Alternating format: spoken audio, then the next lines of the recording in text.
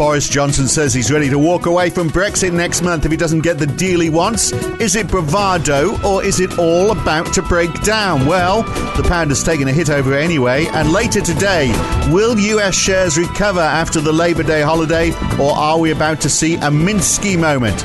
And ahead of the ECB later this week, German industrial production shows that the recovery is losing pace as infection rates in Europe spike, with a big jump in the UK over the last couple of days. It's Tuesday, the 8th of September 2020. It's the morning call from NAB. Good morning. Well, nothing we can say about US stocks today, of course, because it's Labour Day in the United States, but stocks bounced back in Europe. The FTSE up 2.4%, the Euro Stoxx 50 up 1.6%. The US dollar's climbed up a little as well. It's up a third of 1%, with the pound taking a big hit, down about 0.8% this morning, with the holiday, little to speak of in the way of bonds. Falls in oil, though, WTI losing 1.8%, 8.6% down so far this month. And let's start with the fall in the pound.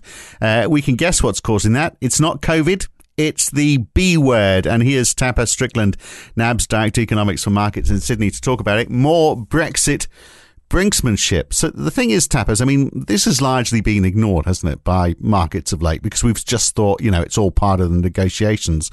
But not today, with the trade talks kicking off today. But of course, we're getting close to the deadline.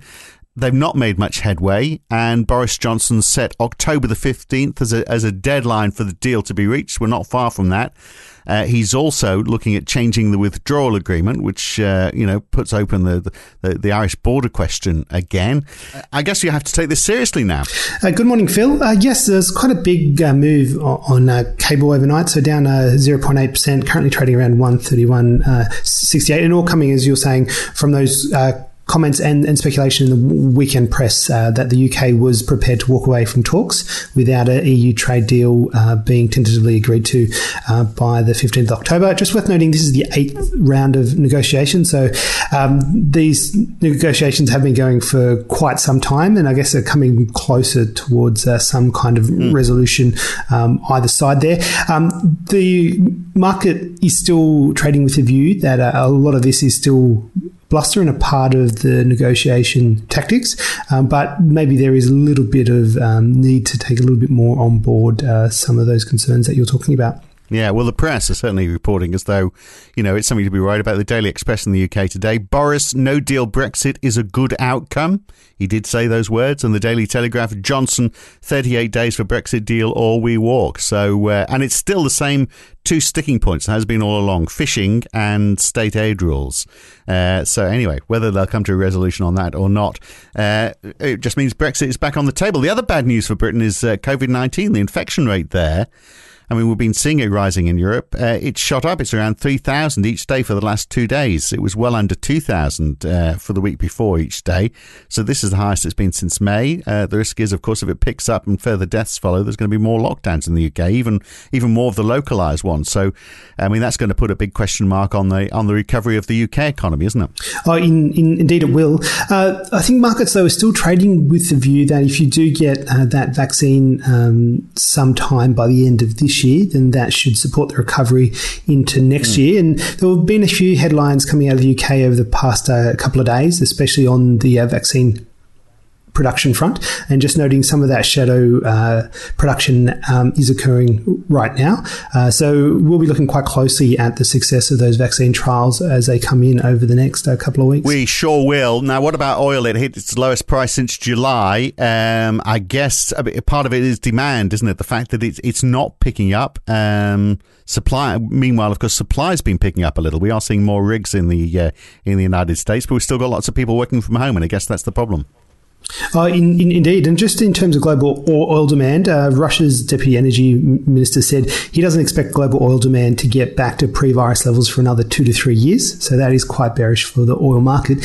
And then the other factor that mainly drove the moves lower in oil, and the Brent oil price is down 1.5% today, is some notion that Saudi state oil giant Aramco on Saturday lowered pricing for oil. It will sell into Asia and the US, and lowered it by more than expected. So that is definitely a signal of some wavering of demand. And even when you look into the Chinese trade numbers that came out yesterday, the numbers in terms of imports for oil were down for 2 consecutive months. Yeah. So, I mean, they were interesting, weren't they? Because their trade surplus was up a bit, but higher than expected exports, but imports down, which doesn't sound like a continued recovery happening in China. You'd expect both to be up, wouldn't you? Yeah, so the Chinese trade numbers have been very interesting over the past couple of months. And what has happened is that those numbers have definitely surprised expectations, with exports recovering a lot faster than a lot of people were expecting. And recent export growth has been driven by a lot of that demand for the personal protective equipment that China manufactures, and a lot of the notion that because households in advanced economies have been buoyed by government stimulus payments, they haven't necessarily had the income hit from the pandemic yet. And so that has seen retail sales recover a lot faster in a lot of countries. And in Australia, retail sales are currently 10.2% above pre-pandemic levels. And so that's buoying a lot of the demand for goods. And obviously, China manufactures a lot of those goods. Well, there's the point, isn't it? The fact that they're seeing their exports increase, and not everyone else is seeing exports increase by the same amount. That means China is taking a bigger market share of the retail trade, of the retail exports. Something which Donald Trump is not going to be particularly happy about, which is probably why today he was talking about decoupling completely from China. Yes, indeed. So Trump gave his Labor Day address today and made 2 important comments. So still maintaining that very hard rhetoric against China, and as you were noting, entertain the idea of decoupling from China, and also is really driving very hard on an anti-China line into the US November presidential elections, stating if Joe Biden becomes president, China will own the US and every other country will be smiling as well. So very hard rhetoric going on there. On the economy, though, Trump is still very bullish, not surprising, and he's talking of a V-shaped recovery being probably a super V. A super V. So for what that's worth, Trump is still bullish on the recovery, at least. He's not satisfied. Not sure what a super V looks like. Hey, but I love this decoupling completely from China. Americans are going to have to eat a lot of soy if that is the case. Probably do them the world of good. German industrial production picking up, but very slowly. In fact, it's losing pace. 9.3% growth in June, and only 1.2% in July. Indeed. So some slowing starting to happen on the industrial side. And as you're saying earlier, it looks like the coronavirus is starting to pick up a bit of speed in terms of infections again. And you're starting to see that in Europe as well as in the UK. Right, so we get the German balance of trade this afternoon. We also get European retail sales. The third estimate for the euro area GDP as well for Q2. It was 12.1% down Q on Q. And we get the ECB later on in the week. So do you think there's the feeling, I mean, it's a couple of days away yet, but is there a feeling that they are going to need to do more? Are they going to talk about doing more, do you think? I think, at least from a market's point of view, a lot of focus will be on the commentary around the currency, just given a few officials have become a little bit uncomfortable with the exact speed and trajectory for the euro so far. So we'll be watching quite closely on the comments around the euro. In terms of whether they're going to be flagging more stimulus measures, they only recently did stimulus, so we only expect some commentary and some updated forecasts. Now, the NAB business survey, of course, is out today. Also, Australian payrolls for the week ending the 22nd of August. The previous couple of weeks, of course, have showed payroll, jobs, and wages. The index for each of them falling a little, so I'm assuming that we're going to see it falling a little further with the Melbourne lockdown. And then, of course, we get the NAB business survey, and that's going to give us an idea as well of how much of a drag the Victoria lockdown, or particularly the Melbourne lockdown, is having on other states.